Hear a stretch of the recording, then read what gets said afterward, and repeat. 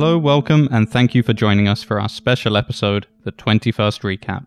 We usually plan the show episode by episode, and it just felt right to do something a little bit different to celebrate our 21st recording.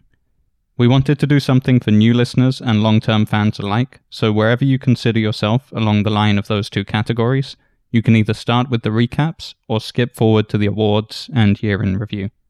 The recaps are all new content, and they're more of a reflection back from today's vantage point, so don't worry, this isn't a clip show or anything you'll have heard before. Hopefully this will guide you to some episodes you may have missed or had not yet got around to listening to. Ultimately, the 21st Rewrite is your show, and you should get some useful insights out of every episode. We've tried to select screenplays which provide a lot of value and teaching.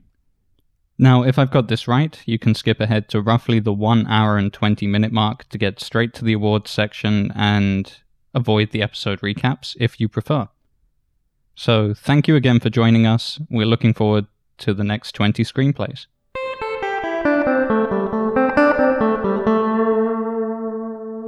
Hello, and welcome to the 21st Rewrite, the podcast about screenplays and the process of writing them. I'm William Coldwell, and I'm joined, as always, by my good friend and co-host, Alan Vasquez. And today happens to be our 21st podcast. And for today's episode, we are actually going to be recapping all the screenplays that we've reviewed in the past year.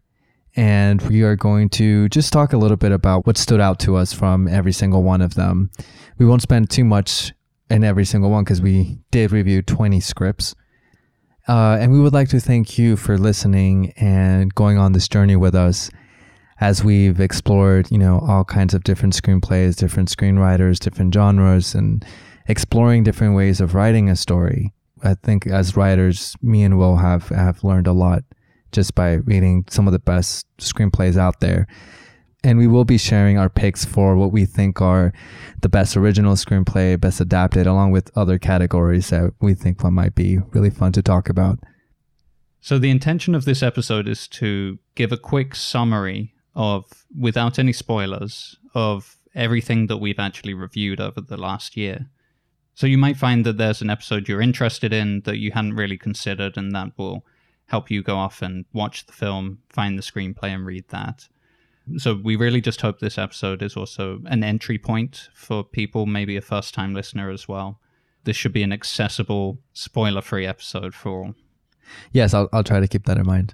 Thank you for reminding me of that. Yeah. So the first screenplay that we did was Steve Jobs, written by Aaron Sorkin, and it was definitely a very daunting challenge because it's based on a 600-page biography of Steve Jobs. So we actually started out our podcast with probably the most challenging of all. At the time, we didn't realize just how daunting it would be to read a 600-page book and a 190-page screenplay. And I had never seen it. Mm-hmm. And you gave me your word that this was going to be a great film and that I should trust you. Yes. Very much so. Yes, I saw this when it came out in theaters, and I had read the book. I was blown away by the film because it was so unexpected, the way it was structured, the way that it didn't feel like a biopic. It just felt very original, the way that he was able to just extract the major points from a very fat book into a literal 3-act film. All set in one location for each act, the same characters, 3 different time periods, and it's all about right before a launch. So it just felt like a play. It was able to convey Steve Jobs' life into this very entertaining film, but also with a heart as well.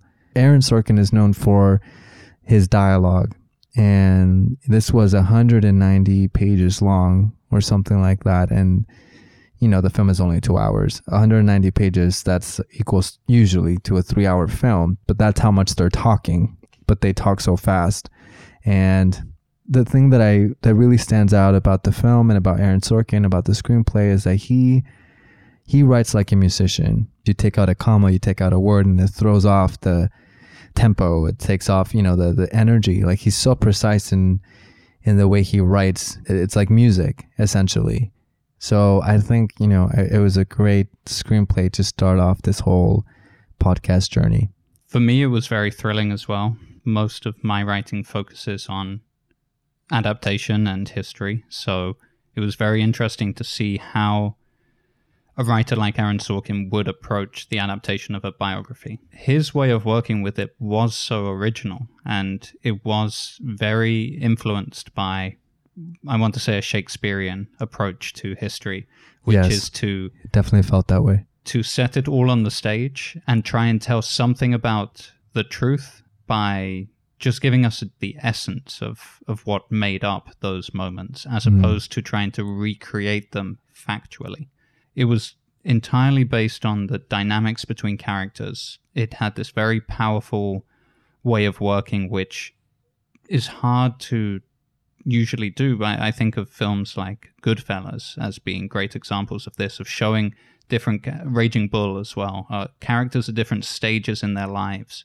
But that's usually really hard to convey on screen, such a significant passing of time, and splitting it into these 3 separate sections set over the course of 15 years really worked. It was also very powerful to read that biography. It really ties in with the famous phrase of never meet your heroes. You get to learn so much about the darker side of Steve Jobs, about his flaws, the mistakes he made, as well as his innovations, as well as the joy he brought to a lot of people. A central question that came out of that screenplay, and which Aaron Sorkin identified so brilliantly, was there's more to life than what you make. And I think that was always a big question mark that you find at the end of the biography as well, is how much of his life had he put into his career, and how much had he put into his family and community, and even his own personal faith and things like that. It was a great way to start this podcast, I think, was with that particular piece. Yeah, and I would encourage whoever wants to read that book. It's a great book. It's a very unbiased look at his life, like you were mentioning. Shows all shades, just like the film. So our second podcast was on Roma, Alfonso Cuarón's Netflix-released black and white Spanish language film, which was entirely based on his own memories and experiences of growing up in the 1970s in Mexico City, and focuses on a maid who works in a middle-class household. And the maid's name is Cleo. She's from Oaxaca. Not necessarily as part of the podcast, but we did go on a trip to Oaxaca ourselves last year as well. So that did influence 2 of our episodes, Roma being one of them. And it was another great read. The screenplay itself felt like a novel. It felt like a memoir all the way through, completely infused with memory and a sense of trying to recreate moments and spaces that had existed once and were now gone, and reflecting back on that. One of the things that was so interesting about the screenplay, just trying to encourage you to also read screenplays as well as just watching the films, is that throughout Roma, Alfonso Cuarón leaves dates in red, written in red throughout the script, telling you when certain events are taking place. And it gives a whole new sense to the work, because the screenplay is written literally in color. Even on the first page, there's mentions of different colors in the environment, and then it was filmed in black and white. So you get another perspective. Even though the film is a very artistic work of visual cinema in itself, the screenplay was almost written with readers in mind. It was certainly written with actors in mind, I think. Right. What really stood out to me from that story is how intimate that character felt by the end. It's not your typical film where something super dramatic happens. I mean, there are key moments of her life, especially towards the end. Things do start to unravel. It's a bit of a slow burn, but every frame is like a painting. Every action has a nuance, and everything is very, very specifically articulated in the script. So it was all planned out. All these very small moments that you might think, oh, an actor improvised or this or not. It was all there. It was all in the blueprint. He knew exactly what the audience needed to feel in that moment, and that is a stroke of genius. It's like, you know, you're in full command of the emotional journey of the audience. You know, the small things speak volumes these small moments between her and Sophia, their relationship, her relationship with the kids, and Mexico in general. What I think that was another thing that was so brilliant about it is that it was a time capsule for the time in Mexico. There's all these sort of events that happened during that time, but we never see exactly what happened. We just sort of see it through the eyes of our main characters. We're never pulled away from their story to go check out what happened. It's just how it personally affected the characters, and through them we're experiencing what happened outside. And I thought that was brilliant as well. And because this film was actually nominated for an Academy Award for Best Original Screenplay, it's actually available in English and in Spanish. We read the Spanish version, but if you are interested, you can find an English language version of Roma as well. Great script. So our next script is Slumdog Millionaire, written by Simon Beaufoy, and it is based on a book, Q&A. Yes, a book by an Indian author named Vikas Swarup. Right. And it's a collection of short stories. And I think our episode on that was really good because I had read the book and you had read the screenplay. Right. And we kind of had more of a back and forth on that, where you were asking me questions about the book and I was revealing to you just how different the original story was. I remember being surprised how much it morphed into something completely new. The energy that the film has, I remember... It could be felt in the script as well, but I don't, to be honest with you, I don't remember how different the film was from the script. I think it was fairly on point. I think there might have been some differences, but there was one major difference I remember. Okay. And I don't think this really counts as a spoiler because I imagine most people know that Slumdog Millionaire is set on a show of Who Wants to Be a Millionaire in India, and a boy from the slums has made his way on to be a contestant. The producers love this idea because it's kind of ridiculing him. They assume he won't answer any of the questions. When he's starting to succeed in the script, the host of the show starts to turn quite dark and and kind of turns on him. And a lot of that is kind of dialed back in the film.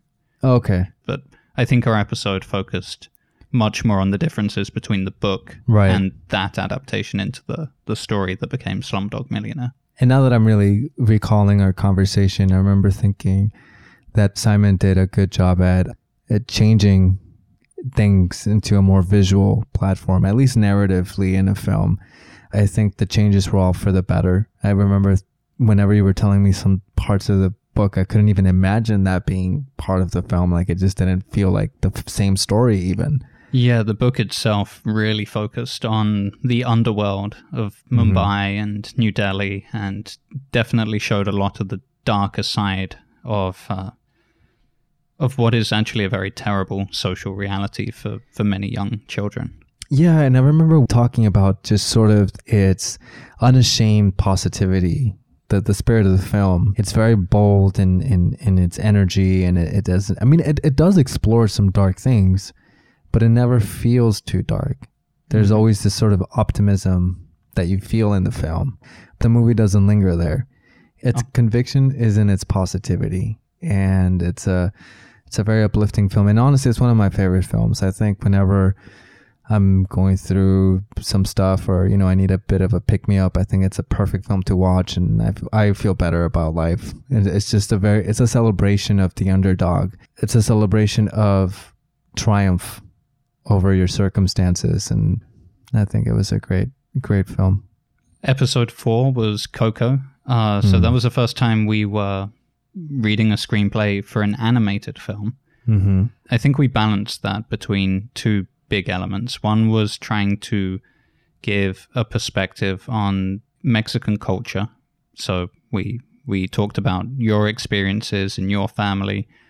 We talked about the stuff that I had been studying in my studies of Mexico as well.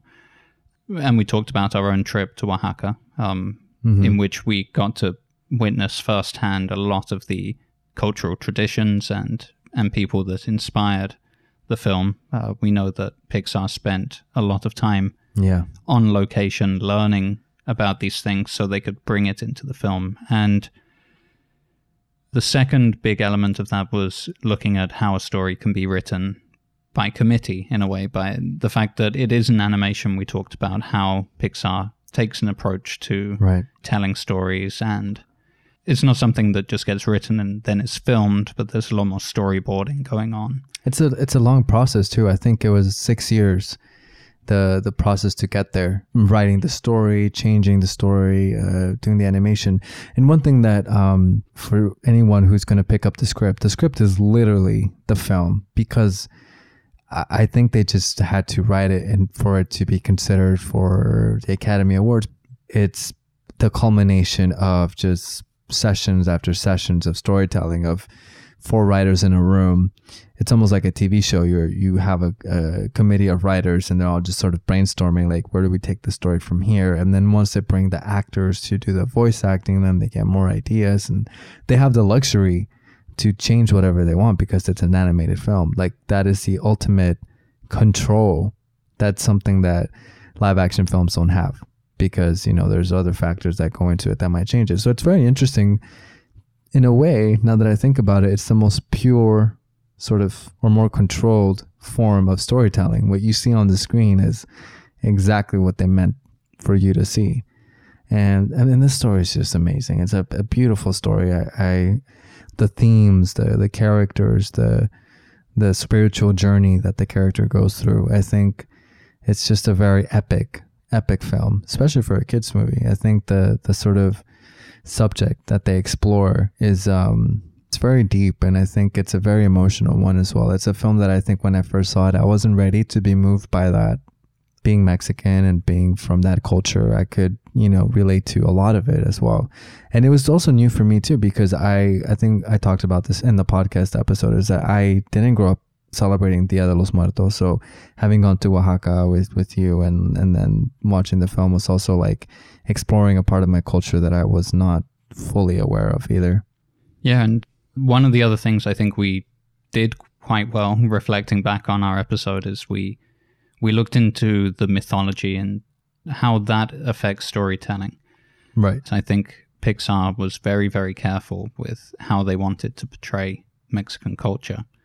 They did a great job. I mean, they did their homework, and, you know, that's they didn't really have to do that. You know, I'm sure they could have gone the other route of just using it for as a means to an end to tell the story, but they did such a good job of trying to capture it authentically. Our next script is Manchester by the Sea, written by Kenneth Lonergan.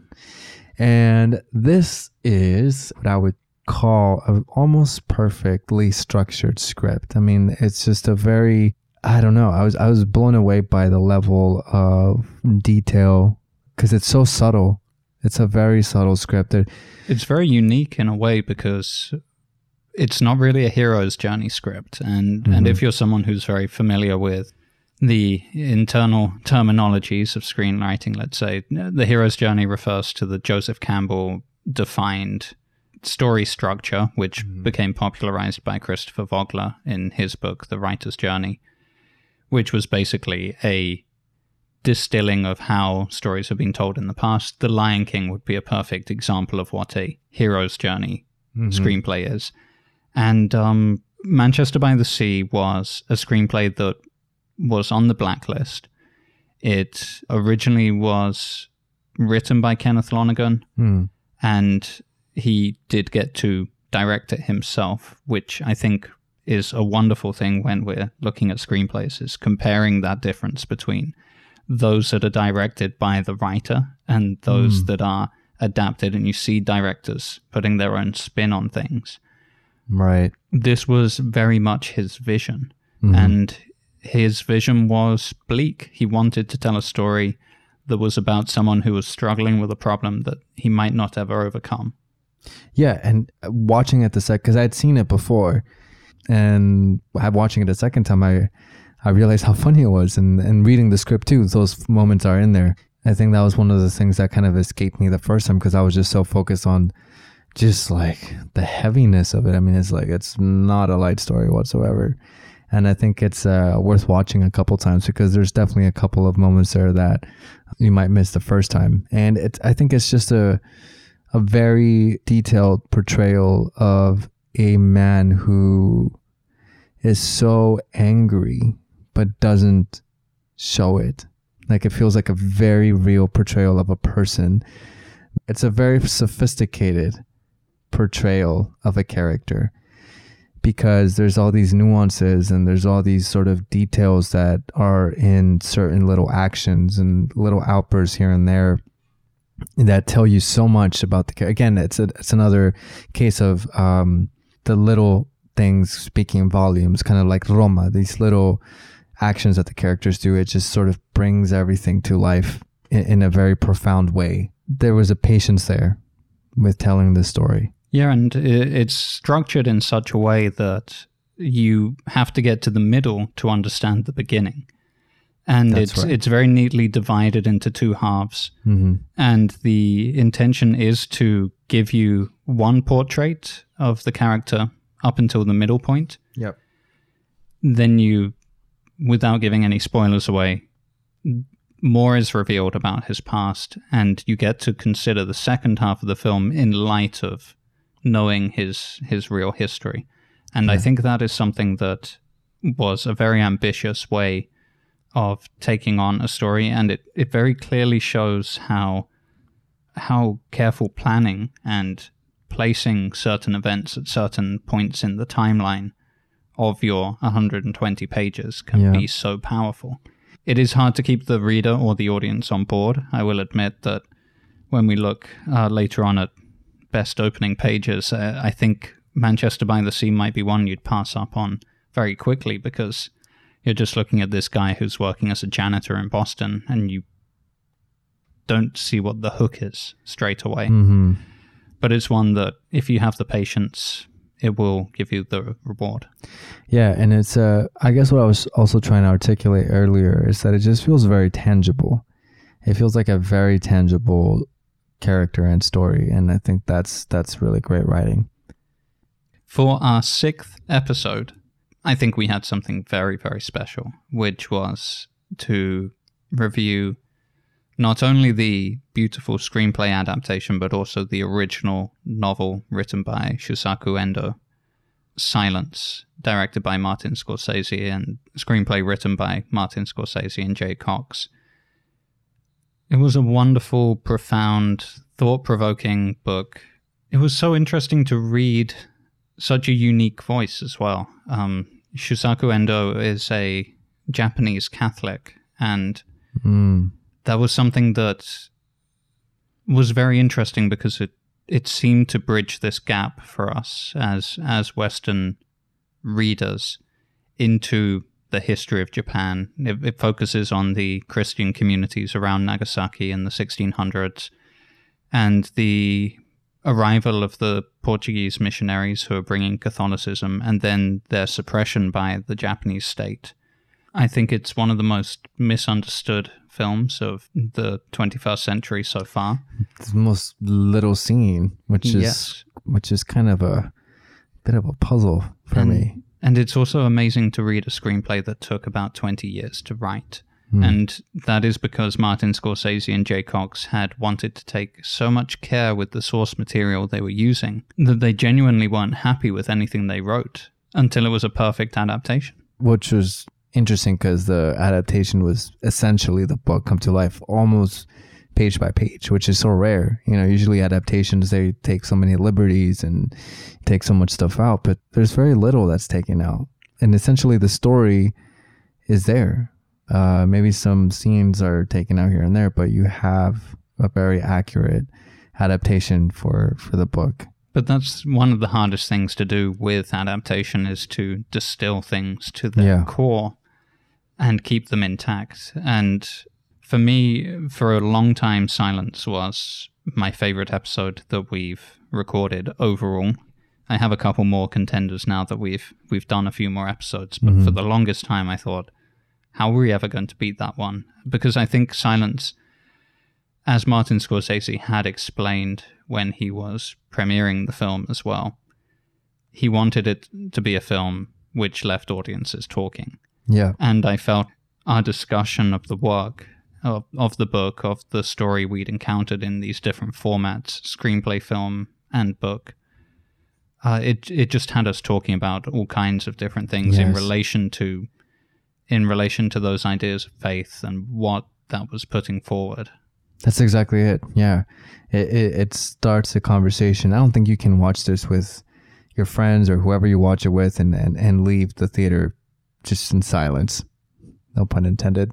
Yeah, I watched it with my brother, and I talked about this at length in the episode. Is, you know, we talked for hours after, just like me and you did. I think it was probably the longest episode in terms of, you know, before we edited. Like, we talked for a really long time, just because it just starts up a conversation about what you said, you know, faith and spirituality and all these different things. It just, what he did with the script was ask more questions than have answers. And I think it was just a very beautifully crafted screenplay, and it was a very beautifully crafted film in terms of just the direction that Martin Scorsese took it in, like visually, and everything about the film was very beautiful. It was a great script. And the next episode is a film that has yet to be made, or it's in production, I think now. Yeah, theoretically it's in production. And it was a Blacklist script. And yes, it was a winner in 2017.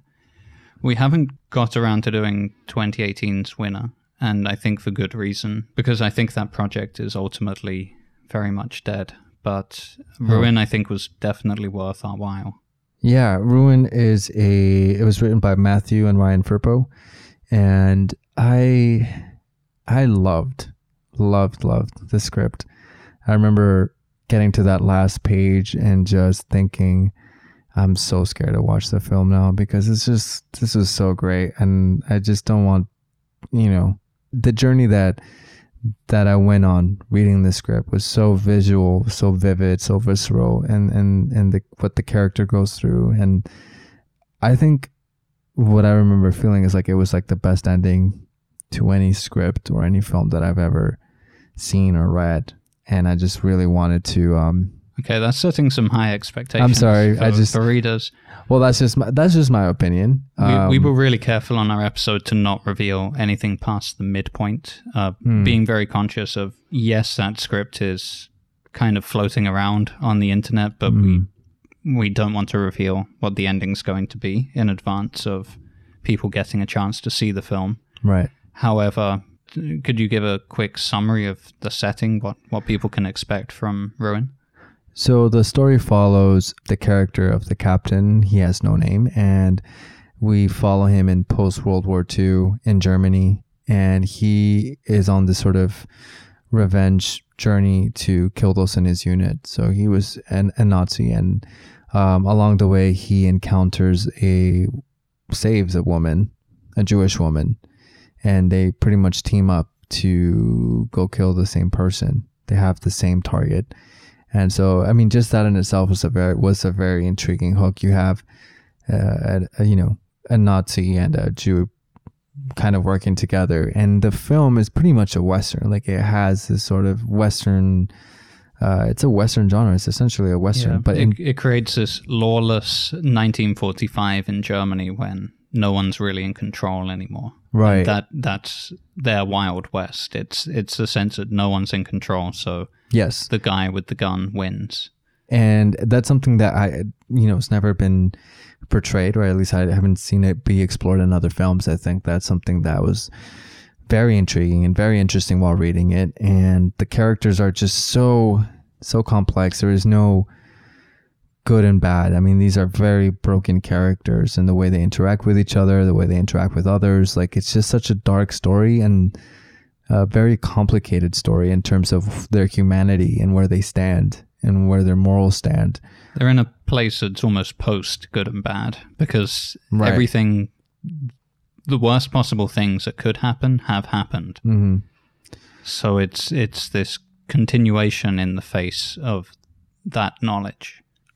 I also think some of the highlights of our discussion included some of our talks about how those historical topics need to be handled in the 21st century as the older generation is dying out. So we had a long talk about that as well, I think, about what is appropriate use of these topics and what we do in the 21st century, kind of our responsibilities towards history.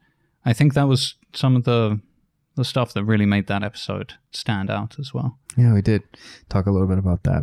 Our 8th episode was The Lost City of Zed, which was written and directed by James Gray and adapted from a book. The story of The Lost City of Zed concerns a British explorer named Percy Fawcett, who in the 1920s was exploring the Amazon and became convinced that he had found evidence of a lost civilization that had once lived within the Amazon rainforest. Mm-hmm. And I think it was quite a brave film to be releasing, and something we're seeing a lot in our 21st century films now is these reevaluations of certain historical dynamics, especially the idea of colonialism and this explorer who was brought up at the height of the British Empire, and kind of the values he embodied, and also the way he resisted some of those expectations that were coming from society. He was very willing to believe that advanced civilizations could be created by what at the time were considered inferior races by some of the people at the Royal Geographical Society. And that was kind of one of the strong debates he was getting himself into with his peers, was just this sense of actual equal human potential around the entire world, as opposed to a Eurocentric belief. Right. And then also his relationship with his wife was very forward-thinking as well. Yeah. And that came up in the story. His wife was definitely a character that was much stronger, that was normally seen in those times. I think that was very forward-thinking. And his relationship with his son, too, was something that really intrigued me reading the script. I think also what I remember thinking was that the film, just from a visual standpoint, I felt didn't quite come off the page as when I read the script. I feel like the sort of approach was a little, I wouldn't say flat, but I just felt like there was a bit of an energy that was missing that was there in the script. No, I can see that. I think it was a very difficult project. In particular, the book itself, with adaptations, I often find this is the case, that it seems to be more convenient to buy the rights to a book than to claim to be, even though you're adapting historical events, in order to prove that that is entirely your own research and then you created the screenplay is quite difficult. So yeah, I think that in some cases, adaptations of books aren't necessarily intended to be adaptations of books. They're more about rights. And I feel that this one in particular, because the actual book of The Lost City of Zed is, half of it is about going to the Amazon, following in Fawcett's footsteps, and reporting in a journalistic fashion about what has changed and what the Amazon is like nowadays, and kind of really putting into perspective what it's like to go in the early 2000s as opposed to going in the 1920s and everything that has changed in that sense. Right. I remember vividly one part of the book where he describes going into a camping store in New York City and just saying how unbelievable all of this stuff would have been to men of Percy Fawcett's generation in the 1920s, buying water purifiers and mosquito nets and repellents and all these tents and everything, and camping gear that is just designed to weigh almost nothing. And he just paints this completely different world, whereas the film is focused entirely on Fawcett's life and just considering who he was as a person, which in itself is a fascinating film. Yeah, no, I definitely thought the exploration of the Amazon in itself is always a very interesting subject and something really interesting to watch. So our next script is Sideways, written by Alexander Payne and Jim Taylor. And what a joy this script was, and what a joy this film was. It was such a smart, witty, and very intriguing character study. Miles is hands down one of my favorite characters of all time. I think, he feels like a very tangible and realistic character, and it's a story that isn't quite explored a lot in mainstream Hollywood. You know, there's this sort of middle-aged man who's going through his crisis, and he's overweight and he drinks a lot, and you know, he's not necessarily the most moral person. I won't give away anything, but you're with him the entire time. You understand who this character is. He feels very real, and the way that Alexander Payne directed Paul Giamatti and developed this character, he feels like a well-rounded character filled with different layers. And maybe because I'm a writer myself and you're a writer too, we could understand his pain as well, because it's more specific. But I just feel like the dialogue was really great. It's interesting because the book it's based on as well was a novel written by a screenwriter, Rex Pickett, who was kind of writing that book in frustration, it seems. And, you know, it got adapted into what turned out to be one of the most successful independent films of the 2000s.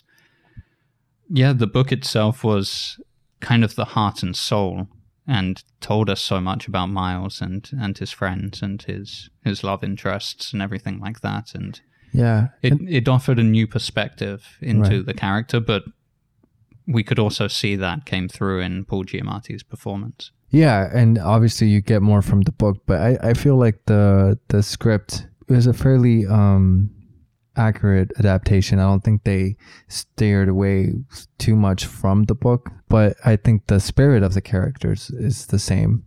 You have 4 very distinct characters, and it's very clear what their motivation is, what their perspective is, and it's just really, really funny. It was a very witty script, and I thoroughly enjoy that film.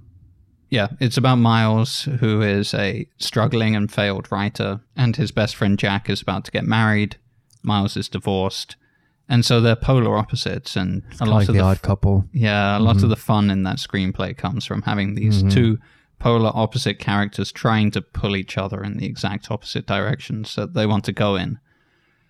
And ultimately, it's a tale of love and of new beginnings and of really accepting oneself, which I think is there is some great feel-good moments in Sideways. It always has the right balance of comedy and drama, and it never feels like it's swinging on one side to the other, which is just great if you want to write something like that that's equally comedic and equally dramatic. This is the perfect script for you to read, because it just does it in a very, very effective way. So episode number 10 was Ex Machina by Alex Garland, British screenwriter. Why did you add the British in there? It's very important. Interestingly enough, I had never heard of Alex Garland. I was aware of his work. I think it's almost impossible not to be at this point. Right. But I wasn't really aware of him as a screenwriter, and I was actually listening to an interview with the scientist Brian Cox, who mentioned that he really admired Alex Garland's films because of their strong scientific basis. So it's science fiction, but he takes both of those words very seriously when he considers the terminology science fiction.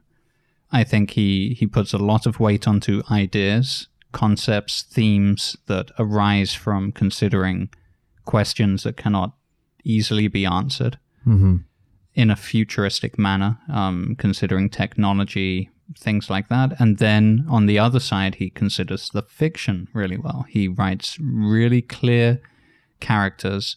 He doesn't overload his scripts with too many characters, so it never distracts. Ex Machina, I think, was an absolute masterclass in how to write a screenplay. I felt that the concept of Chekhov's gun, which, if you're not familiar with that, it means if there's a gun placed on the table in the first act, someone needs to have shot it by act 3. That was some advice from the Russian playwright Chekhov. Essentially, is interesting. Don't put props in your plays unless they are useful, unless they affect the plot. And I think that Alex Garland completely understands that concept. I think the entire first 10, 15 pages are just full of world-building concepts that actually come back and affect the outcome of the ending by the final page. And that is it's just wonderful to read through it and actually see how it's built and how he gives so much weight to discussing the ideas. The film is about artificial intelligence as well. Is there going to be a point where artificial intelligence can completely convince us? But he also manages to make that into a powerful thriller, a powerful drama at the same time.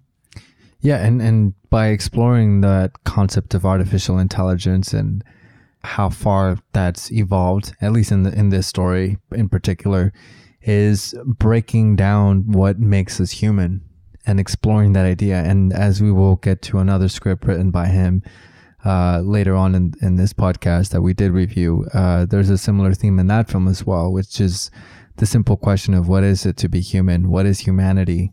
And what is the difference between human and a robot, between artificial intelligence and actually having a soul? Like, what makes us, what that is a theme that he explores in the film, but it's never in a boring, abstract way. Like you said, it's it's a thriller, and there's suspense, and there's definitely a plot going forward and interesting characters. So it's all that wrapped up in a really great story. But the themes are always there, and it's always done in a very subtle and profound way. And it's done through action. It's not done through two characters just talking about it, even though they do, but there's stakes. And it's because of the setting that they're in that it just kind of encapsulates all of that into, I agree, a really well-crafted screenplay. And for anyone, I think is a must to read. So the next script is actually a stage play. And it's written by Benjamin Falk. It's called Particular Disposition, and it was the winner at the 2018 Austin Film Festival, where it won Best Play. I mean, we had the opportunity to actually interview Benjamin on that podcast. So this is one of the few times that we've had another guest in our episodes, and it was just a fascinating episode for me to get to talk to someone who wrote something that I felt was just, it was just also very masterfully done. It's a play, and it's set in the 1800s, and it's actually based on a true story. Yeah, Particular Disposition is set during the early 19th century, when there's an interesting legal concept at play here. Homosexuality itself isn't illegal. The crime of sodomy That's what it was. what was illegal. However, what is basically being outlawed is two men being in love. Mm-hmm. And this obviously is a difficult but timely topic. Mm-hmm. And it's something that I think Benjamin explored really well in terms of making this kind of ancient concept very intelligible for a modern audience, and really was focused on getting into the minds of the characters.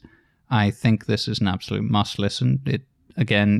It's a different kind of episode in that you won't have read this, but you can pick up on what the story is about through listening to the conversation, because I think we cover very clearly all of the concepts, the characters, the setting, and you also get to hear from a writer who has been there and been awarded one of the best writing honors in these competitions in the United States. Yeah, and just the story of, I think these were the story is about these two men that were hanged, and I believe it was the last two.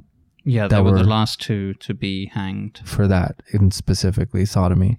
Yeah. And it was just the way that he crafted the story was that you were constantly going back and forth through time. And they're not the main characters, so there is a third character in that who is real, but it's more focused on him and living with the knowledge of what happened to his companions. I mean, the themes that he explores of shame and just sort of like this sexual repression and the relationship between these two guys. I mean, it was just... And human individuality against the state is a powerful concept there, or just society as opposed to the state. It was, I was just very impressed by how seamless the story moved, even though structurally it's all over the place. it feels right. Like there's a certain flow because you're on the character's emotional journey. And sometimes the emotional journey takes place before and after. And just the way it was all put together, I just really enjoyed getting insight into how he got there, because he took about 6 years or something like that, 7 years to complete his script. So it's great insight for anyone who's writing a script, and kind of see what someone who's successfully gone through all of that and what advice he gives, and sort of to see the process of how he got to that place where the story was working, what he had to do in order to get to those points, how he constantly keeps himself inspired. I think it was really great, and we were very lucky to have him on our episode. For episodes 12, 13, and 14, we looked at the works of Damien Chazelle as a trilogy, almost, and a series of 3 episodes for our podcast. So we started with episode 12, Whiplash, which is a very interesting screenplay to read. I think it's very instructive to new screenwriters. You're looking at something that was written by a young and upcoming director who at the time wasn't very well known, wasn't able to get his dream project off the ground. And he wrote Whiplash almost in frustration about the fact that he couldn't produce La La Land. Right. It's almost a polar opposite of La La Land. This is a much more bleak story about challenge, about adversity, and it really embodies those two things in its 2 central characters, which are Andrew, played by Miles Teller, and Fletcher, who's played by J.K. Simmons. Fantastic performances, but also working with very, very strong material from this screenplay that boxes in these 2 characters and forces them to fight against each other until one of them emerges the victor. And I think it's a really great screenplay. The one thing that I took away from it was to consider what that is like to try and get a story down to just 2 characters, to see if that's possible. Sometimes minimalism is harder than something that's got a lot more in terms of different elements that can be played around with. Most of this is set entirely in one school with 2 characters and a couple of peripheral characters. And ultimately it tells this really engaging, really powerful story that has gone down as a classic. Yeah, and you're right. That was one of the most intriguing parts, was that it was just 2 characters, and the dynamic, the back and forth, the chess game that they're playing, the mind games, the psychological abuse. It was just like it's a thriller kind of disguised as this sort of drama about this one particular character wanting to be the very best, and this opposing force who's trying to break him down. It's fascinating how simple it is, how every scene says so much, and it's just like a chess move. It's just one more mind game and back and forth. And Damien Chazelle obviously loves jazz, and I think this is such a great love letter to that, just as much as La La Land is. I think this is as well, but it's the dark side of it, that the pain, the effort, all the struggle that goes into perfecting your craft, and how far one's willing to go to get there. And I think La La Land's in the same vein as like the other side of the coin. It's like the joy of it, the enthusiasm, the positivity. So I think it was perfect that he followed that with La La Land. Yeah, one of the things we got to do for both of these was to read different versions of the screenplays. So when we've been focusing on adaptations, we've tended to look at the book and then at the final product. Mm-hmm. Whereas with Whiplash and La La Land, we were very lucky in that older versions of both of these screenplays exist and could be compared against each other. So a big part of our episodes was comparing the old version of Whiplash against the final shooting script, and then the same thing, looking back at that original conception of La La Land. And then, especially as more time passed between those 2 versions, seeing how the eventual film turned out, which obviously I was very biased because it is one of my absolute favorite films, but the final film with Ryan Gosling and Emma Stone. Yeah, it was interesting to read a musical, first of all, because I've never read a musical before. So I remember that was my big sort of takeaway from that too, is how do you write the songs in there? Because obviously every song moves the story forward too, and sometimes moves the story forward very, very fast, because you can get away with a lot during a musical number. And the answer, funnily enough, turned out to be there's two ways to write a musical, because in the spec script version of it, he describes what each song is meant to represent. And in the shooting script version, all of the songs have been written, so he gets to include it and say, this is the song that's going to play at this point. Yeah.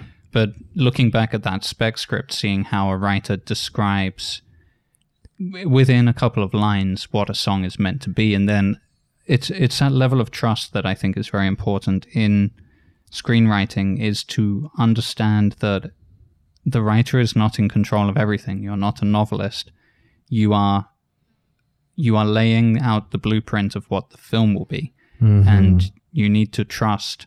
A lot of things I see from more amateur screenwriting that I read as well is so much description of the setting and the clothes that the characters are wearing, and that's not necessarily your role when you can trust the costume designer and the set designer. Mm-hmm. And it was interesting to see that in the musical, because Damien Chazelle has been working with Justin Hurwitz for so long. They obviously trust each other. Yeah. And there's this sense that within La La Land, there is a strong trust that Justin Hurwitz is going to turn this into something phenomenal. And I think we saw with the reception of La La Land at the Oscars, in which Justin Hurwitz himself was awarded an Oscar. Just how valuable that level of trust is in your colleagues. Yeah, I mean, I think they've known each other since college, and they have a very intimate collaboration in what is now 3 films. It's just about intention. I think, when writing a script, you got to have intention. Like, what does each scene represent? What does it mean? It's like when you're writing, I don't know, I'm not a musician, but I can imagine like it's a symphony. So like every note moves it in a certain direction. So every scene is a note. Every scene is moving it in a direction for the emotional journey of an audience. And Damien Chazelle understands that. So yeah, he had intention for every song, and trusting that Justin Hurwitz was going to take care of that. Episode 14 was First Man, which was the latest film by Damien Chazelle at time of recording. But the screenplay is not his. It's by Josh Singer, and based on the book First Man, The Life of Neil A. Armstrong by James R. Hansen. And I think the title of the book gives it away. It's based on the life of Neil Armstrong. Mm-hmm. It's a very thoughtful adaptation, I think. As a screenplay, it's a very interesting piece. I think it's highly informed by a lot of the actual technical aspects of Neil's job, which is something that the book really focused on. The book itself wasn't really for me. I think it will appeal highly to people who are interested in things like military history. There's a lot of information about his career. Mm-hmm. And in fact, finding out about his personality and his life is kind of a quest of drawing that stuff out. And luckily, Josh Singer really did that for us in the screenplay, I feel. That he boiled it down to the character elements for us. Yeah, I mean, there's, like you said, it's like a textbook. There's just like a lot of information of his career, like you said. But through that, we kind of do get a picture of who Neil was. And he's a very low-key person. And in the film, he was a very low-key character where he almost seems like passive. And that could be a challenge for a screenwriter to write a very passive character. He knew who he was. He always tried to do the right thing. He was very professional. He cared a lot about his work and didn't make a lot of fuzz. I think a film about buzz would be the polar opposite of that. It would be a very dramatic film. It would be a lot of emotional scenes, but everything about Neil is very understated and is very sort of right below the surface. I mean, obviously he does go through some struggles, and there is I think specifically what happens with his daughter is obviously a key point in the film and in the book. The key events that affect Neil Armstrong do happen within the first few pages of the screenplay, happen within the first few minutes of the film. Yep. I think it's fair to say that that is where the interesting dynamic in this character comes from. It's very similar to something we talked about with Manchester by the Sea as well. It's a character whose want, when we look at the elements that build up character, however people like to define them, usually wants and needs come to the forefront. Mm-hmm. And this is a character whose want is completely impossible and really has nothing to do with going to the moon. As a family man, there's a tragedy that has affected him so deeply that he'll never be able to fully recover from that. For me, it's a film kind of in the same category of Silence. I think it was heavily overlooked. I think it was overlooked for political reasons on both sides of the American political spectrum, and it does show how far America's come in the last 50 years since the moon landing, that this is actually an episode they'd prefer to forget. But honestly, I thought Neil Armstrong, the more I read about him, the more I admired him. Oh, same for me. I didn't really know too much about him, and he's kind of been immortalized as a sort of great American hero. And you know, it's just not that film. And I have so much respect for Damien Chazelle for being truthful to that. He wasn't trying to make a film about the first moon landing and making it this sort of sensational and like America's great conquest. He actually respected Neil, and he respected who he was as a person, and the film and the script reflects that. And I think that's why I love it so much. The nationalistic image of Neil Armstrong is of no interest to me. It was actually when I discovered who the man behind the iconic images actually was. That was when I started to admire and respect him. I don't think it necessarily came from him as a symbol at all. It came from actually learning about his background, learning about the struggles he dealt with, and then just being very interested and just absorbed by the story, which I think, like I said, it did require a good screenwriter like Josh Singer to turn that source material into something engaging. Totally. Number 15 is Eternal Sunshine of the Spotless Mind, written by Charlie Kaufman and directed by Michel Gondry. And it is a film that is innovative in its story and its characters and in its originality. I think it's one of the most original stories I've ever read and seen. It's so iconic now that we almost act like it's always been around. But it wasn't, because I remember when I saw it. It was very groundbreaking. Yeah, I remember when I first saw it, I was in high school, and none of my other friends wanted to see it with me because they just thought it didn't look like, it looked weird. I mean, it just felt like it's a love story.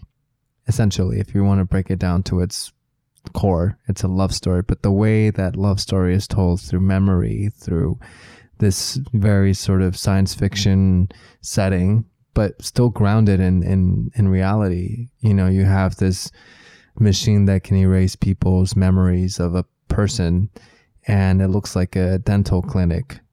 It's science fiction, but in a very normal setting. Which is kind of how scientific revolutions do come to us when you think about it. It is something that becomes very mundane and part of the fabric of the world. Once it becomes accepted and it's, you know, just part of life.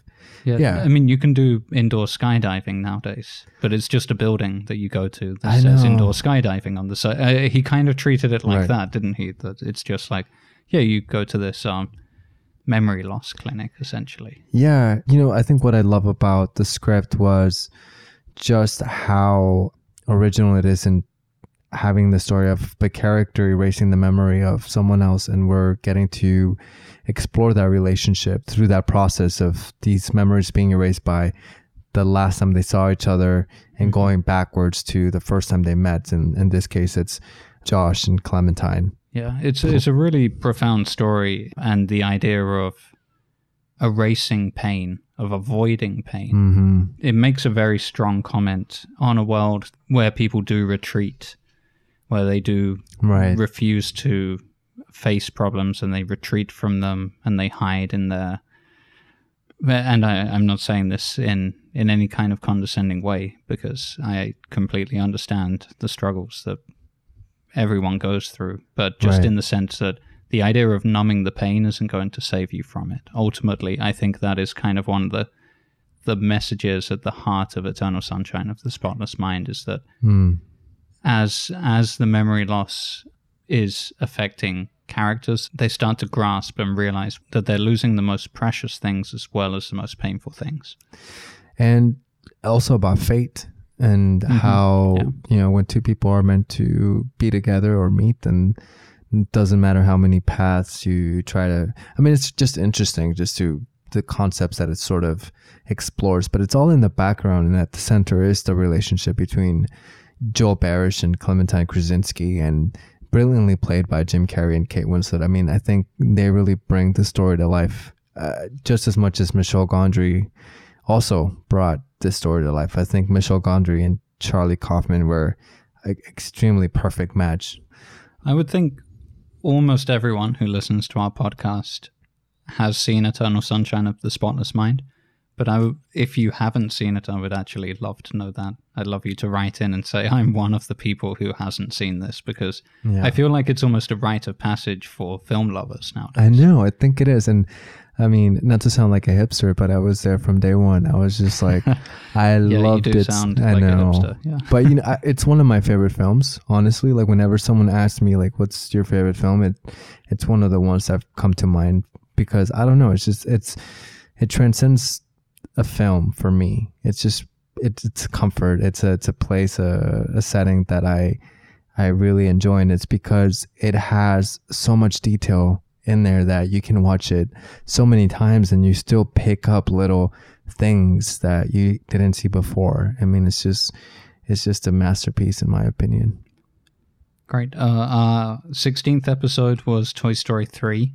We did want to look at this film in particular, and we also didn't need to go back to Toy Story and Toy Story 2 because they were made pre the year 2000. So, But what was really interesting about Toy Story 3 is that it was kind of an epilogue to a series that was started when we were children. And so it was actually designed for our generation. It was designed for those of us who had grown up with Toy Story and then outgrown it, had outgrown those films. It was a homage to that generation, and it's set when Andy is turning 18 and he's about to go to college and he's deciding what to do with his toys, which everyone who's familiar with the Toy Story franchise knows have their own lives when humans are not around. This actually ties back very strongly into Steve Jobs. If you read the Steve Jobs biography and you read about his early involvement with Pixar, one of his central concepts at Apple as well was objects are designed to be interacted with by people. That was his design mentality. He designed the first Macintosh to look like it had a face. That's something Aaron Sorkin included in the first act of the Steve Jobs script as well. Is that concept of it's meant to be friendly, it's meant to be interacted with. Right. And that idea was carried over into Pixar. The toys were meant to be interacted with. There was some inherent characteristics within them that were meant to be interacted with. But the screenplay itself, which again, similar to Coco, is more like a cleaned up version of something that had been developed long before, right, in visual format by multiple storytellers and acted out and storyboarded, turned into a short film turned into an actual basic version of the film to convince the voice cast to come back on board, and then we get a screenplay, although there was a treatment and there was writing involved as well. But it was interesting to look at that primarily because it focuses on that sense of growing up and letting go. And again, there's a question of memories there, but it's really about Andy having to make a decision about what he's going to do with these toys, where his life is going, but what he wants to carry through from his childhood into his adult life.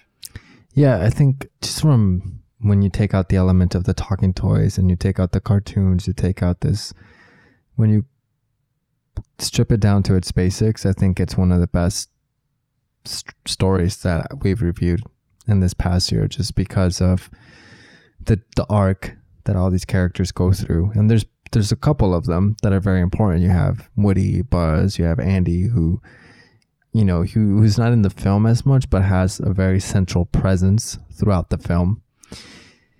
And the themes that are so sophisticated in a way too, especially for a kids film. I think, you know, this, like you said, the script is the result of all that planning. So I don't think it's necessarily like the best script, but in terms of storytelling, I guess that's what I'm trying to say. The journey that we go as an audience with these characters through humor, through every sort of like, you know, character development, and even the element of surprise with some of the characters that you think are one way that turn out to be another, and sort of the play on genre of The Great Escape. And I mean, there's just a whole bunch of things going on, and it flows so flawlessly, really. I mean, I think close to what I would call a very perfect form of storytelling, just from any sort of medium, I think. And you're right, it plays on our nostalgia quite well.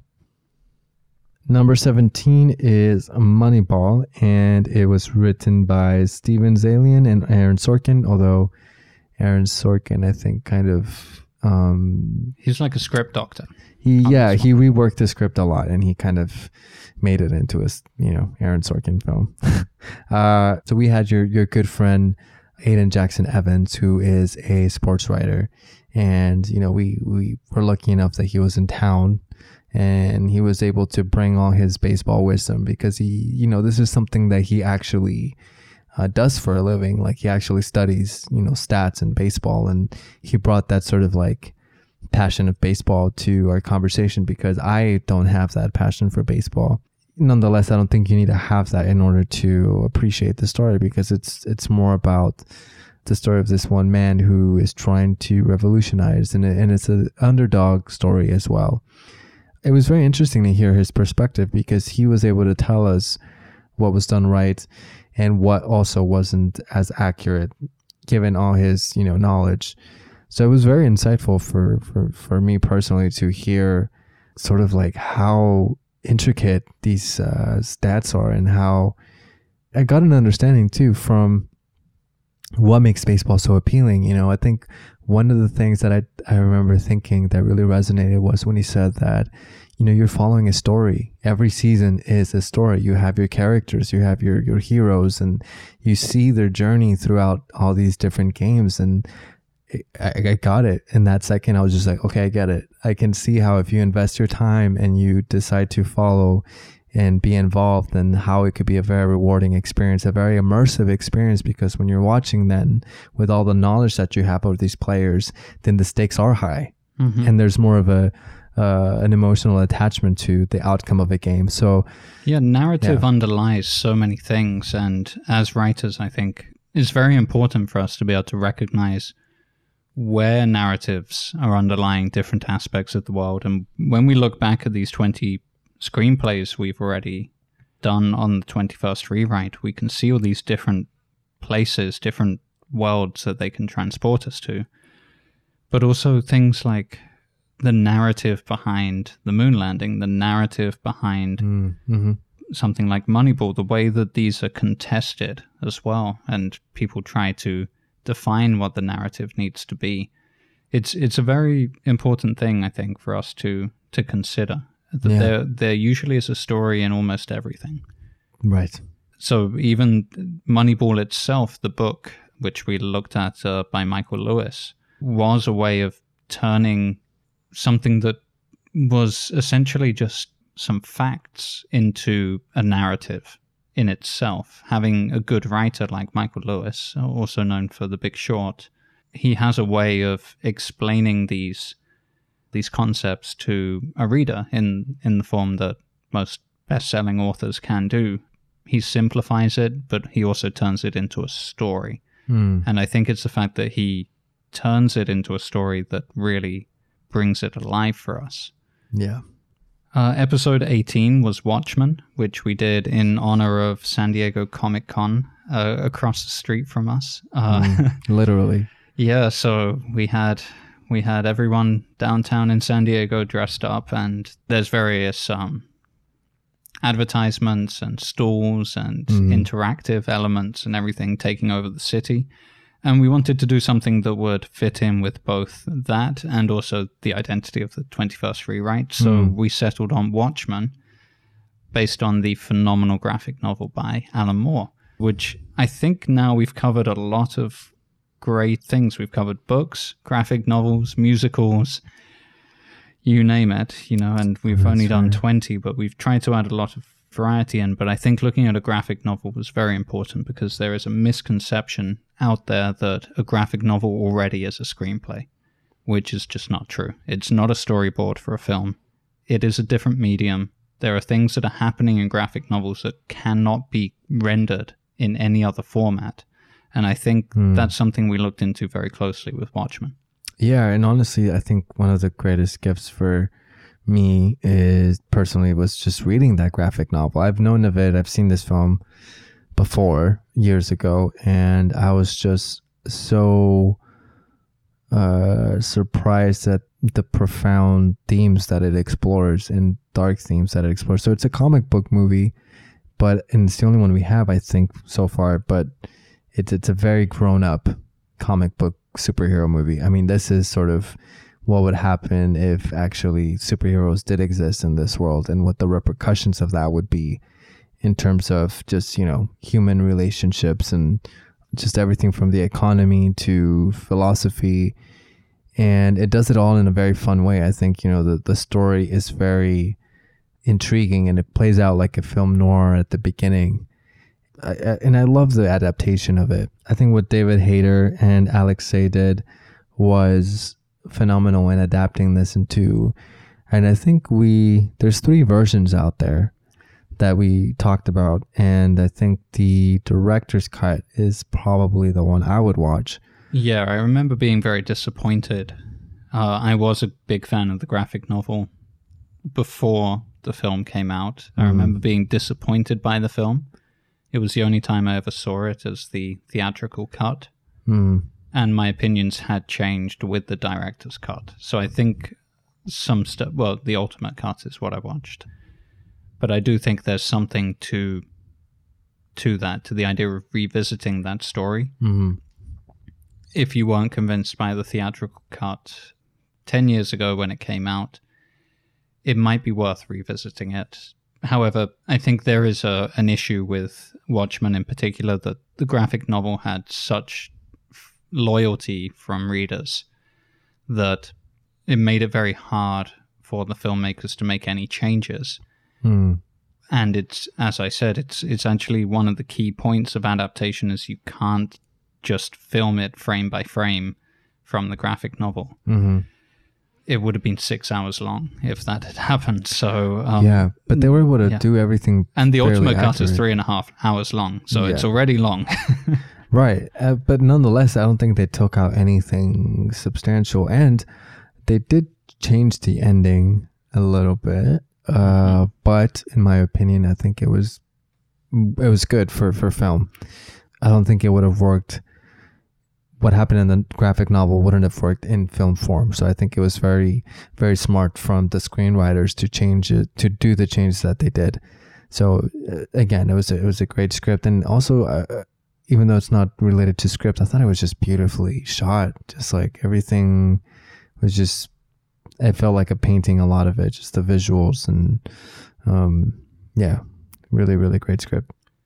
And our next Alex Garland film was Never Let Me Go, number 19. And it's based on the book written by Kazuo Ishiguro in what I felt was such a beautiful book. And I think that was probably what I kept repeating throughout that podcast, was how much I loved the book. Yeah, I think our recommendation here is to not treat this as a film, and really to our recommendation is to go and read the please. book. If you do choose to read the screenplay or watch the film, that should be complementary to an enjoyment of the story. It's a slow book, and we discussed this in our episode as well, that it does take time to get into that book, but it's very, very rewarding by the end. Definitely. And I think because also what we discussed was that it's almost like an unfilmable book, just in terms because of its execution. It's what the filmmakers did was great, but I think, it was just asking for too much to really capture that essence. And I think they did a really good job. But nonetheless, I think if you really want to feel this story in all its nuances and sort of profoundness and sophistication, I think you got to read the book first. I think it's what I was talking about a lot too was just some of the shots and how somehow visually it was sort of a missed opportunity to actually get deeper with the characters or more intimate. And I think the actors all did a great job too. I will say that. I think they were able to, because they had a wealth of information. I mean, you're really seeing the x-ray of their souls. So as an actor, I can imagine how exciting that is. I mean, you have everything you need in this book. You can't really get that much deeper than seeing all these moments play out in the book and then perform it. So that's why I found it disappointing that we didn't get any close-ups. It was all mostly wide shots, which I'm still baffled by. But nonetheless, I think they did the best to bring that particular story to life. One thing I mentioned earlier that I thought Silence had been our best episode. Never Let Me Go was another of my absolute favorites of our recordings. I think we really got deep into the themes. We really got deep into the effect that the work had on us. And I think it's quite telling that both Silence and Never Let Me Go were based on very powerful works of fiction. However, other favorite episodes of mine have included Ex Machina and Eternal Sunshine as well. So I'm not saying it necessarily has to be based on a great book, but I'm just saying when we do talk about great books, we get great conversations. Yeah, because the story is there and it has such a profound experience in our emotional journey in reading it. And so, yeah, I will never forget that book. And the most recent episode we've recorded, number 20, was Long Shot, which was a great one for us to explore because it was based on a draft screenplay that was called Flasky, that was in the Blacklist in 2011, written by Dan Sterling and turned into a feature film released in 2019, this year, which was written by Dan Sterling and Liz Hanna. And I think we had a lot of fun. It was a comedy. We were laughing about all of the jokes. I think it was our first sort of like proper comedy. Yeah, I don't know if we can include Sideways necessarily in that. So right. Yeah, it was a full-on comedy, but we had a lot to discuss because we were comparing these two completely different versions and also reconsidering just how much has changed in these last 8 years in terms of the political and cultural and therefore comedic climate that this needed to be rewritten. And one of my biggest takeaways from that episode too, or from that whole journey of reading both scripts, it's just how much I like both.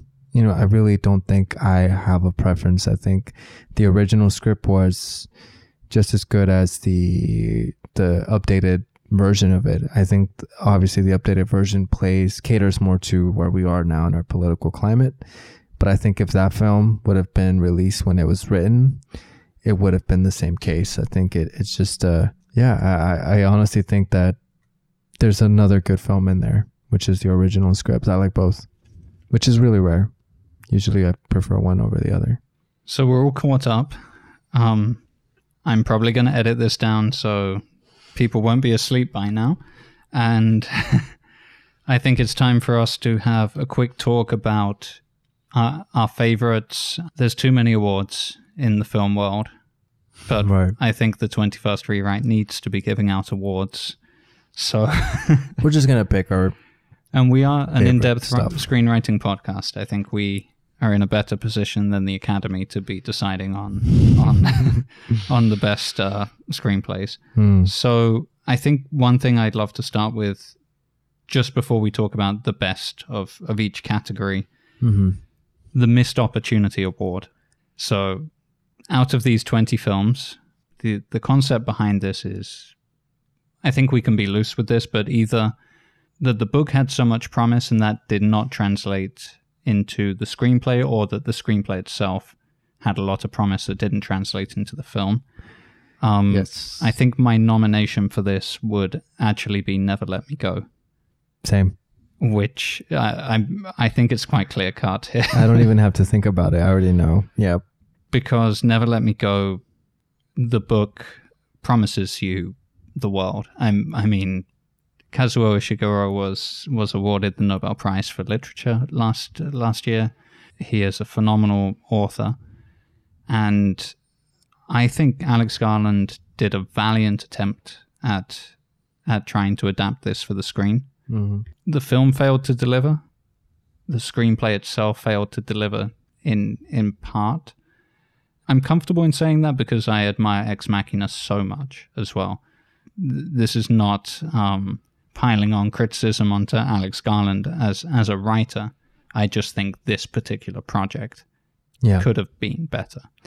Yeah, and I think it's, I mean, no one sets out to make a bad film, and I don't think it was a bad film. I think it feels like it was because of the book, you know, because you see the potential, you see what, and I don't have the answers. Well, I have some ideas. We'll start with like more close-ups, but you know, other than that, I don't know how we could have, you know, like we talked in the podcast, they took out things and changed things that were questionable, and we didn't really understand the motivation behind certain changes. The film felt kind of stale in its sort of visual aesthetic, but I will say that the performances were really great. I think it's still a good film. Yeah, but there's a difference between good and great. Yeah, and I felt like I really did feel like I was seeing those characters come to life through those actors. So I will say that. But yes, that to me is the missed opportunity for sure. Okay, so that's a clear-cut award. We were saying we were going to disagree more. Maybe the next one. The next award will be for Best Writing Style. Now, for this one, there's some nominees in the sense that there's some writers we're more familiar with who have reputations. And I think it's just interesting to compare these writers' styles and decide which one. I think this is a very personal choice in this. Yes. Yes, so completely cognizant that this is entirely an individual choice, and no one should be judged on just our opinions. But I'm going to put up Aaron Sorkin. So we had the chance to read Steve Jobs and Moneyball for Aaron Sorkin, Alfonso Cuarón for Roma, Alex Garland, Ex Machina and Never Let Me Go, Damien Chazelle for Whiplash and La La Land, Kenneth Lonergan, Manchester by the Sea, and Charlie Kaufman for Eternal Sunshine of the Spotless Mind. Ooh, that's a tough one. They're all so different from each other. But which style resonated most with you in terms of just the act of reading off the page, as opposed to anything else? I would say Aaron Sorkin for me, just because it's just so immersive in terms of how it jumps off the page. Like, you know, I could imagine him just, I don't know, doing a line of coke and just going at it. Like, it's just so rapid, and you know, it just really holds your attention. And he's really smart. I mean, the way he breaks down character, the way he presents character, it's just a very immersive experience every time I read an Aaron Sorkin script. So I would just say Aaron Sorkin, because that's the first person that came to mind. Okay, I'm going to disagree with you slightly on this one. I think just to give some notable mentions, Alfonso Cuarón's style did draw me in. It was very enjoyable to read. But I get the feeling that it's only possible when you know you're going to direct that film. It was definitely something for him personally. Alex Garland, I admire him enormously as a writer after reading Ex Machina. And Damien Chazelle, I think, did a phenomenal job with Whiplash in making an engaging 120 pages with 2 primary characters. However, I think in terms of style, I'd go with Kenneth Lonergan for Manchester by the Sea. I think there was just something running through that screenplay that just... It felt like a presence, didn't it? Like it felt like there was this background something. I kind of get what you're saying. It was something that just felt in that funny way that fiction sometimes can. It felt real and authentic, despite being about fictional characters and events. Yeah. And there was just something about, I think, what I learned from his style in terms of writing, how certain choices of dialogue could be used to tell you so much about a character, how much little actions could be used. It's interesting because, like I said, there's no hero's journey in that screenplay, so the fact that I found it so engaging suggests there's something about the writing style that kept it going. Maybe I'll change my mind by tomorrow, but we're saying this on the record now, so... No, I mean, it's I disagree, but it's a good choice. So we'll split the award between Kenneth Lonergan and Aaron Sorkin. Yes. 2 good choices. Yes, I did have an interesting one just on best opening page, which I'd already kind of picked. So the opening page is Steve Jobs. It's the Macintosh launch, 1984, and Andy Hertzfeld can't get the Mac to work. There was something really engaging about that right from the very start.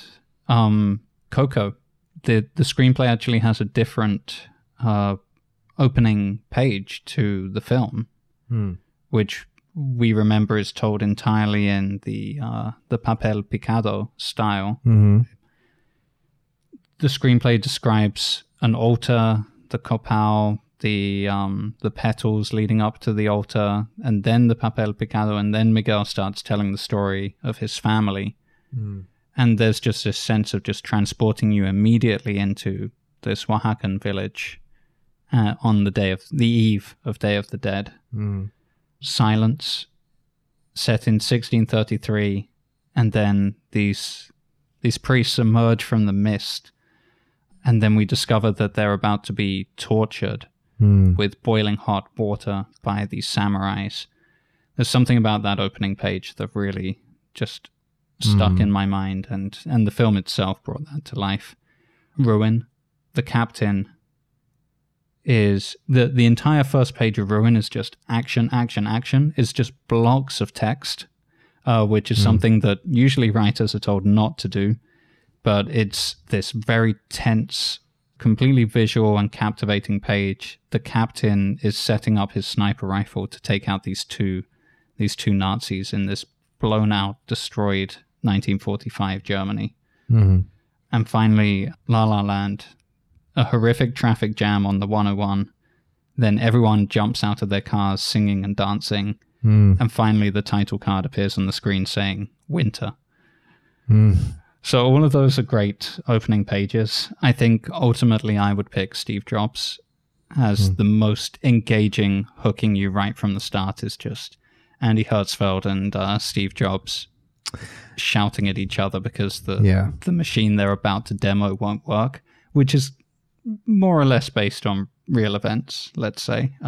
Right. It didn't happen in such a dramatic setting, but who knows? I think that shows exactly why you picked Sorkin as the best in style as well. I think it was that ability to transform facts into these scenes. Yeah, that's a good pick. And I'm going to go with something you didn't mention, which is actually, for me, it's Watchmen. I think the first action in that story was so intriguing. Like, you have a setting where superheroes are now illegal and one of them is dead. To me, that's like, whoa.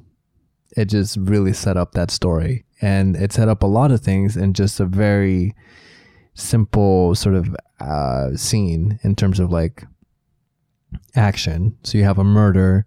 Yeah, so the opening page is the comedian is in his apartment, aged, retired. He's having a cup of tea and he's going to watch the news on the television. Right. And someone bursts in. Yeah. And we don't know who this is, and he is killed, thrown out the window. And one of his friends, Rorschach, is now about to investigate what happened. And I think what was so interesting for that, or intriguing for me, was just like the idea of superheroes being outlawed and why a out-loud superhero would be dead. I'm a sucker for film noirs. I think, setting up a murder mystery to me is always like, oh, who did it? It's very intriguing for me. So I would pick that one. Very good. Okay, so let's get to the big awards now, which would be... Should we start with adapted? Yes. We actually have quite an even split here. So we'd have Steve Jobs, Slumdog Millionaire, Silence, Lost City of Z, Sideways, First Man, Toy Story 3, Moneyball, Watchmen, and Never Let Me Go. And you said you thought about your choices before you got here, right? You mean narrowing it down to a few, or just saying to which pick one? Which one you were going for? Yeah, no, I definitely. Okay, so I'm kind of split between two. So I am torn between picking either Silence or Steve Jobs, and the reason why I like each one is the opposite for each other. So I love Silence because of how true it was to its source material. I love how it was just able to miraculously literally bring that story to life, almost like, story beat by story beat, scene by scene. And I thought it was just, beautifully crafted. But the reason why I love Steve Jobs is the opposite reason of that. It's because how I was able to take its source material and just completely do it a completely different way and play with it and make it something unique. And I guess I would say Steve Jobs because of how original it was in its approach to telling the story of this man and just pretty much creating a portrait. It's not a realistic take on it. Obviously, none of that really happened the way it did. You know what I mean? It's a portrait. It's a painting. It's a interpretation of this man's life, but also using all those real life ingredients into its thing. And I thought that was just masterfully done. Well, it's interesting you said both of those. Honestly, I was equally torn between them. I'd say notably, I would include First Man and Lost City of Z as kind of close-ish contenders, but really Silence and Steve Jobs are still storming ahead of them. When are we going to disagree? But however, I think Silence deserves to be the best adaptation because I think it, as an adaptation, it was most capable of conveying the full spirit of the work it was based on in a way that I don't think it just complements the book. I think it created a masterpiece of a film based on a masterpiece of a book. And they work together, and I honestly feel you could dip in and out of them. You could start reading the book and watch the film and then go back to the book. Yeah. And it would be seamless. Yeah. And I think it would raise the same kind of questions each time. So even though Steve Jobs is a phenomenal screenplay, I would go with Silence for the adaptation part of it, just based on the meaning of the word adaptation. And also I think it's a very different type of adaptation too, because Steve Jobs is a biography. So it's like a 600 page of information. So it's not like a narrative storyline, you know what I mean? So it's just, it is a very different type of take on that. So I think it afforded its liberties in a way. Oh yeah, no, I'm not saying that. I'm not saying you could in any way adapt the book without some sort of 40-part TV show. Right. But what I'm saying is just in terms of, my perception of what adaptation at its finest would mean is unfortunately taking 20-something years to write it, which is what happened with Silence. Good things take their time. Yeah. So what will we decide then? Are we going to split the award? Well, I guess. I would say split, yes. Okay, so we've got a split award for Best Adapted and for Original. Do you want to read the list? So for Original Screenplay, we have Long Shot, Eternal Sunshine of the Spotless Mind, La La Land, Whiplash, Ex Machina, Ruin, Manchester by the Sea, Coco, and Roma. It's almost too hard to decide here. I know. Shall I go first on this one? Yes, why don't you go first? There are a lot of screenplays here that I have a very strong connection with and fond memories of reading them, of doing the episodes, breaking them down. I think as a result of doing that, despite any personal attachments I might have to La La Land, Eternal Sunshine of the Spotless Mind, and Roma especially, I genuinely think Ex Machina is the best example of an original screenplay in the way it's actually built structurally. I don't think there's much you can do with that screenplay in terms of trying to take out scenes without the whole thing falling apart. It's like this very beautifully assembled house of cards, and I think it's a perfect example for anyone who is learning about writing screenplays in how to do it. The economy with which Alex Garland wrote as well in that screenplay, plus the variety of ideas he introduced into it, even though I would say Eternal Sunshine of the Spotless Mind introduces a lot of great ideas and concepts within a similar kind of space. I honestly think Ex Machina is the best, just as a screenplay. Not the best film, but just as a document in pen and paper. Gotcha. Having you draw that distinction of best script as opposed to best film, I'm still a little torn. So I think the best film is Eternal Sunshine of the Spotless Mind, but I don't necessarily think, I mean, the script was great. I think the innovation, the storytelling, everything, storytelling at its best, I think, is there. But I think as a document, like you kind of put it that way, I mean, I'm kind of torn between Manchester by the Sea and Ruin. I think when I read Ruin, it felt like the same thing you explained. You can't take a scene out, and it's all there. It's just perfectly executed, structured in its entirety in the script. But then in Manchester by the Sea, the same thing. I think it's impeccable in its design and its structure and everything else. We're talking about the top level here. Yeah. We're always picking screenplays that actually shout out to us. Please read us. Please analyze us. Please talk about us on the podcast. We're not going to read something. Right. We're not going to be able to do this every 2 weeks if we're not interested in what's at the heart of it. So we're talking about a very high level of very high quality. So every choice will be subjective. I would say Ruin, just because it challenged me as a reader in terms of the ideas that were presented, the characters and their struggles, what they were presented, and how the story unfolded at the very end. If you have a great ending like that, it's a ride worth investing in. It speaks to it because I haven't seen the film.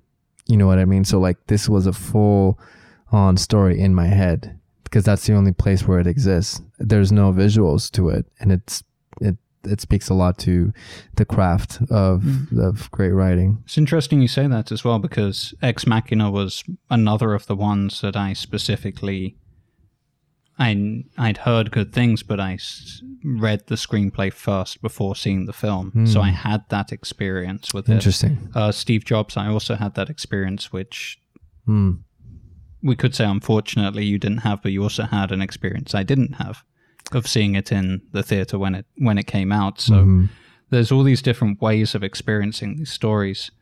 I do think that there is something very miraculous that happens when you read a screenplay that you haven't seen the film of, and then you go and see it, and it's almost you're living this production in fast motion. You go from reading it to seeing the film within a few days. Obviously, when in reality it's more like Ruin, that you just have this, you've read the screenplay, but you don't know how the film's going to turn out for possibly years now. I mean, it should be coming out next year, but right. Yeah. I mean, it's almost like it's interesting you say that about, there is something very informative and educational, especially for aspiring screenwriters, that you read a script and then you watch the film. You're essentially watching the before and after. This is it's invaluable, that whole process. Yeah. So I would pick Ruin. Okay, so I'll summarize all the awards and put that up on our social media. I'm sure the Firpo brothers will be delighted to find out that this podcast they've never heard of has actually selected their screenplay above such contenders as Eternal Sunshine of the Spotless Mind and Roma. I know, but I will go on record on saying that Eternal Sunshine is my favorite film. Anyways, yeah. Yes, until Ruin comes out potentially. So it's been great to recap what has actually been a year's worth of work. Mm-hmm. Hasn't been online for a year yet, but on our 21st episode, we're actually recording on the 21st of August, just for that's interesting. For extra 21s. Right. So yeah, this has been a great start to the podcast. And yeah. Well, I will want to say that, I think doing this whole process of reading scripts, and because I didn't really do this too much before I started doing this whole journey with you. I think I read a few scripts, obviously, but reading them with the consistency that we're doing it and actually watching the films and actually doing the research into the books they're based on and the whole production side of it has given me the confidence to write. I feel like I have more of a knowledge of when it's not working. When before it would be this sort of like, is it working? Is it not working? Now it becomes more intuitive, more instinctual. Now when I'm writing, it's like, okay, I can feel this is not working and I know what I need to do. When I, go read the dialogue again, I see what needs to be fixed. So I think subconsciously what I'm doing is just really sharpening those tools as a writer and to just act more on instinct as opposed to overthinking certain things. So it's just been just a great experience in terms of just like learning what makes a good script. I think that really has been invaluable for me personally. I think one of the most rewarding moments of the last year was when Ben came on the show. Mm-hmm. And after we spoke with him and recorded a really great episode, he wrote to us and said, "Thank you for letting me be a part of your remarkable podcast."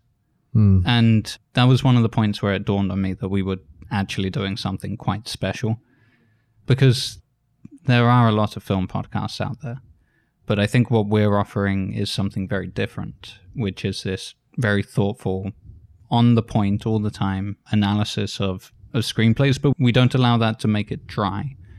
We don't just look at the words on the page. We talk about what the words mean to us. The implications of the words. Exactly. And I was trying to describe it to someone, a potential guest at one point, and I was saying, well, we almost end up treating these screenplays like literature at times, which is a funny concept because we always understand that a screenplay is just a blueprint for a movie, and there's a lot of disagreement in filmmaking communities about how important the words in a screenplay actually are. But when you do get to this level and you read things like Ruin, Eternal Sunshine of the Spotless Mind, Silence, Ex Machina, Steve Jobs, they actually have an effect on you in a way that the film itself cannot do.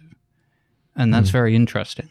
There's something about it, and I think Quentin Tarantino is one of those people who really identified that and now includes so much in his written screenplays for readers. And it's a craft because you are making the foundation of a building. You're the blueprint, and if it's on shaky ground, the building will tumble. It's I've been in the film industry for a couple of years, and I can see the work that goes into it, just the amount of hours, energy, logistics, getting actors together. Just it's such I feel like every film is a miracle, just in terms of like how everyone just comes together and money spent. So I think audiences are maybe not aware to the level of work that gets put into it. To use a metaphor from one of the screenplays, well, the graphic novel we looked at, Dr. Manhattan, it takes him a long time to realize that every human being is a miracle. He forgets over time because of this saturation of television. Right. There's supposedly something now between the range of 300 and 500 scripted TV shows a year coming out of the United States, plus all of the feature films, plus the fact that most of the feature films are going into a strong split between blockbuster entertainment and independent cinema. It's so easy to forget how much work goes into everything. And just even the writing of a screenplay. People might think screenplays are expensive documents, but when you consider how many hours someone has to put in to one and then feed themselves for years on end without actually getting anything made. It's a total time investment, and I think keep in mind that all that hard work, all those logistics, it's to bring this story that you wrote to life. And if that's not good, then, what is it all for?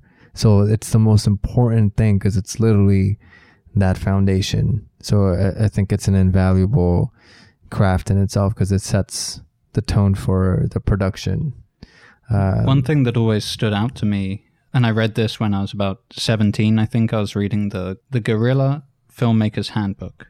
Is that around in the United States, or is that a British thing? I think it's written by British. I know what it means, but I haven't heard of that book specifically. Yeah, so it was called the Guerrilla Filmmaker's Handbook. It was essentially a guide to making your own film.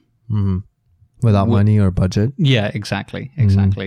Especially at a time when this was, early 2000s, so internet distribution was new.